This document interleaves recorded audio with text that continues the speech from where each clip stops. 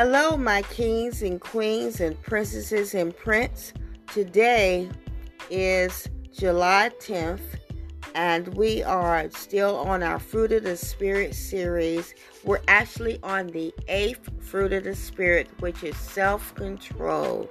Hallelujah. We've had 7 months of other fruits of the Spirit, and now we're on the last one, which is self-control. And I believe that self-control kind of like brings everything to fruition, because without all the others, you cannot have self-control. As we look at self-control as our last fruit in this series, let's think about the reflection topic, because of their past. Because of their past. Because of your past. The scripture that I want to read as a focus is coming from the book of Isaiah, chapter 1, verses 18, 19, and 20. I'm reading it from the Voice translation. It reads, "Come on now. Let's walk and talk. Let's work it out. Your wrongdoings are blooded, but they can turn as white as snow. Your sins are red like crimson, but they can be made clean again like new wool. If you pay attention now and change your ways, you can eat good things from a healthy earth. But if you refuse to listen and stubbornly persist, then by violence and war, you will be the one devoured." These things were spoken by the very mouth of the Eternal. May the Lord add a blessing to the reading and hearing of His holy word. Now, in this devotion for today, think about this. We all have a past. As we look at celebrities, Hollywood, New York, Atlanta, whatever you want to call it, on the surface, it seems as though these celebrities have it all. They have a huge number of A-lister stars who only have managed to find fame after overcoming a dark past filled with either addiction or personal tragedy. Like I said before, we all have a past. We can take a look at anyone and find that we think of as a great person, from Madonna to Jim Carrey and on, and even in our own lives, and find dark past. We can find that in ourselves, but it doesn't mean that God can't work through our dark. I always say that growth, when we're doing gardening, the growth is at the nighttime. That's when we have the manure in the ground, when we have all kind of stuff in the ground, and people are pests are trying to come and eat things. But growth occurs at nighttime so that we can enjoy them in the daytime. The other scripture I would like for you to look at is Romans chapter 8, verse 28 through 30. Again, I'm going to be reading from the Voice translation. We are confident that God is able to orchestrate everything to work towards something good and beautiful when we love Him and accept His invitation to live according to His plan. From the distant past, His eternal love reaches into the future. You see, He knew those who would be His one day, and He chose them beforehand to be conformed to the image of His Son, so that Jesus would be the firstborn of the new family of believers, all brothers and sisters. As for those he chose beforehand, he called them to a different destiny so that they would experience what it would mean to be made right with God and share in his glory. Everyone, again, I want to say everyone wants the high time and the admiration of God's call without the ongoing work of oneself to atonement. When God calls us, let's answer. We can't clean up our stuff alone. Through a vision from the Lord, Isaiah, as we look at the book of Isaiah, he begins his ministry for God. In the vision, the Lord asked, "Whom shall I send, and who will go for us?" Isaiah's response was to volunteer for service. "Here I am, send me." After King Uzziah of Judah died of leprosy, Isaiah began his prophetic ministry. In a vision, Isaiah saw the Lord, high and exalted seat on a throne, and the train of his robe filled the temple. The Lord had a message to deliver to Judah, thus becoming the book of Isaiah. God was preparing Isaiah for his cleansing and for his commission. After Isaiah acknowledged his sin, and the prophet Isaiah, through a vision from the Lord, he began his ministry for God. In the vision, the Lord asked, again, I want to say, "Whom shall I send, and who will go for us?" Isaiah responded, "Here I am, send me." So when God calls, he will qualify and give the service. As one answers the call, he must come to the table in acknowledgement of self. And as we become more aware of ourselves doing our work, then we are atoned and we can move forward. Remember the scripture, Jeremiah 29 verse 11.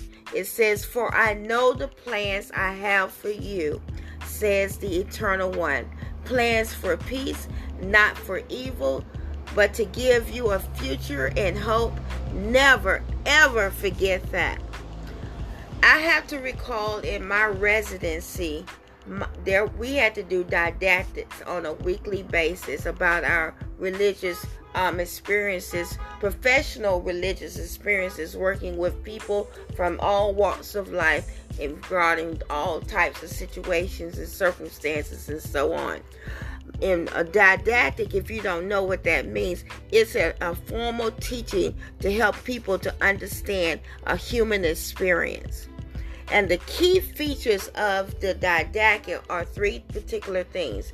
What is going on with me in the environment before I even knew about the encounter. Number two, what is going on with me in the encounter once I realized that I had to deal with something. And then number three, after I left the encounter, what is going on with me.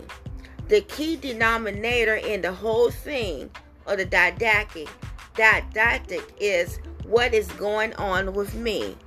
So as we stand strong in strength, because we can do so because of Christ, that gives us strength to do all things. Through Christ, he has overcome the world, and what weaknesses we have, we rise because he rose. Atonement is for us all. Filthy we come, filthy we are. I shouldn't say 50, but filthy we are, 50, filthy we come, until we come into our awareness of what we need, that we need deliverance, and that can only be accomplished in Christ. This is because us and God, this is between us and God and not us and the world. Your deliverance is between you and God alone. When Isaiah answered the call, God knew of his sins and need for atonement.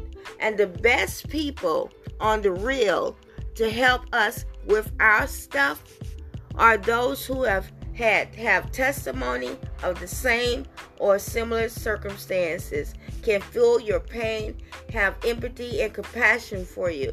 So like God didn't overlook Isaiah, we should not overlook or discount someone because of their past. And it doesn't mean that they can't pastor your church, because when God calls them to pastor, God calls them to pastor.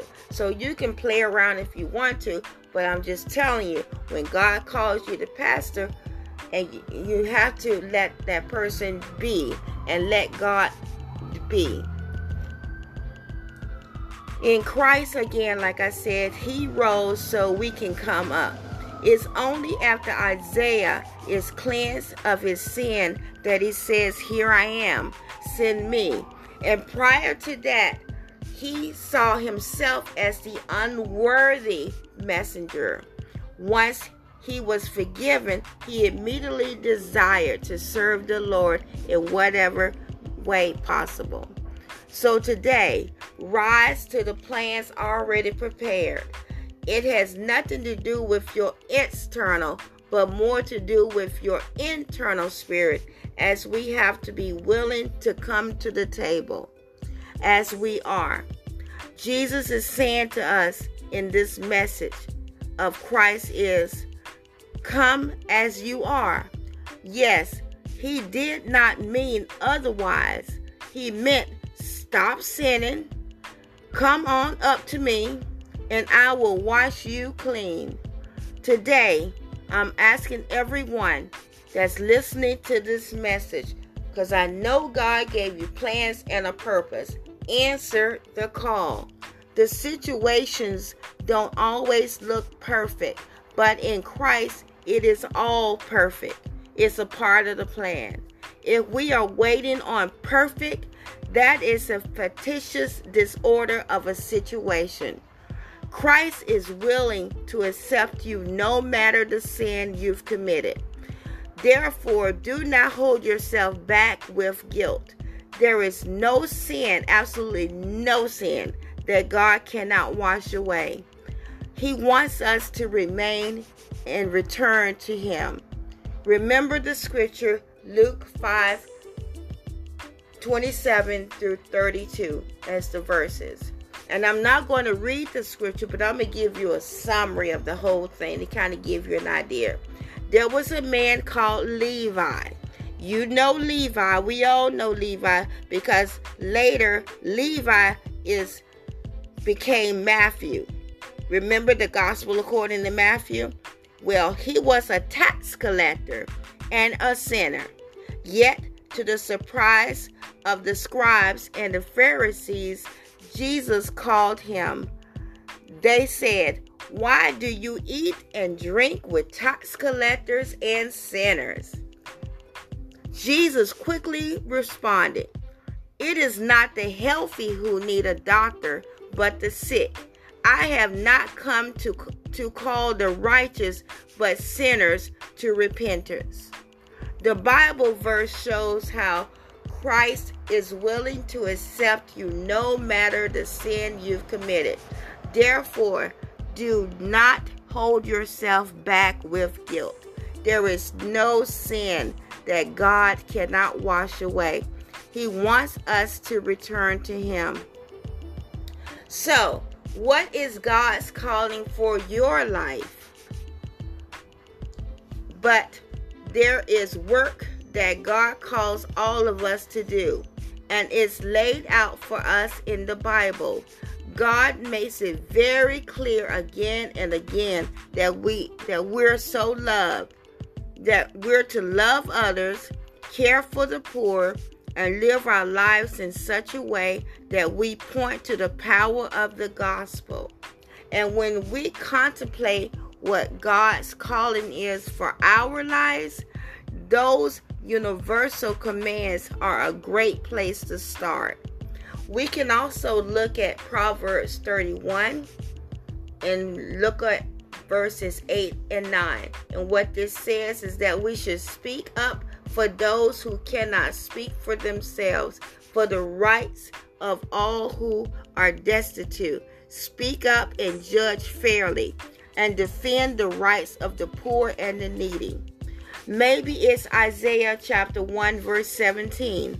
In that we must learn to do right, seek justice, defend the oppressed, take up the causes of the fatherless, and plead the case of the widow. Maybe it's Isaiah chapter 58 verses 6 through 7. It is not this the kind of fasting I have chosen, to loose the chains of injustice and untie the cords of the yoke, to set the oppressed free. We can also look at Philippians chapter 2 verse 1 through 4. And in that, therefore, if you have any encouragement from being united with Christ, if any comfort from this love, if any common sharing in the Spirit, if any tenderness and compassion, then make my joy complete by being like-minded, having the same love, being one in spirit and of one mind. Do nothing out of selfish ambition or selfish vain conceit. Rather, in humility, value others above yourself, not looking to your own interests, but each of you to the interests of others. And I know churches have a hard time with that one. So I want everyone today to rise to the occasion. Have a blessed and beautiful day in the Lord.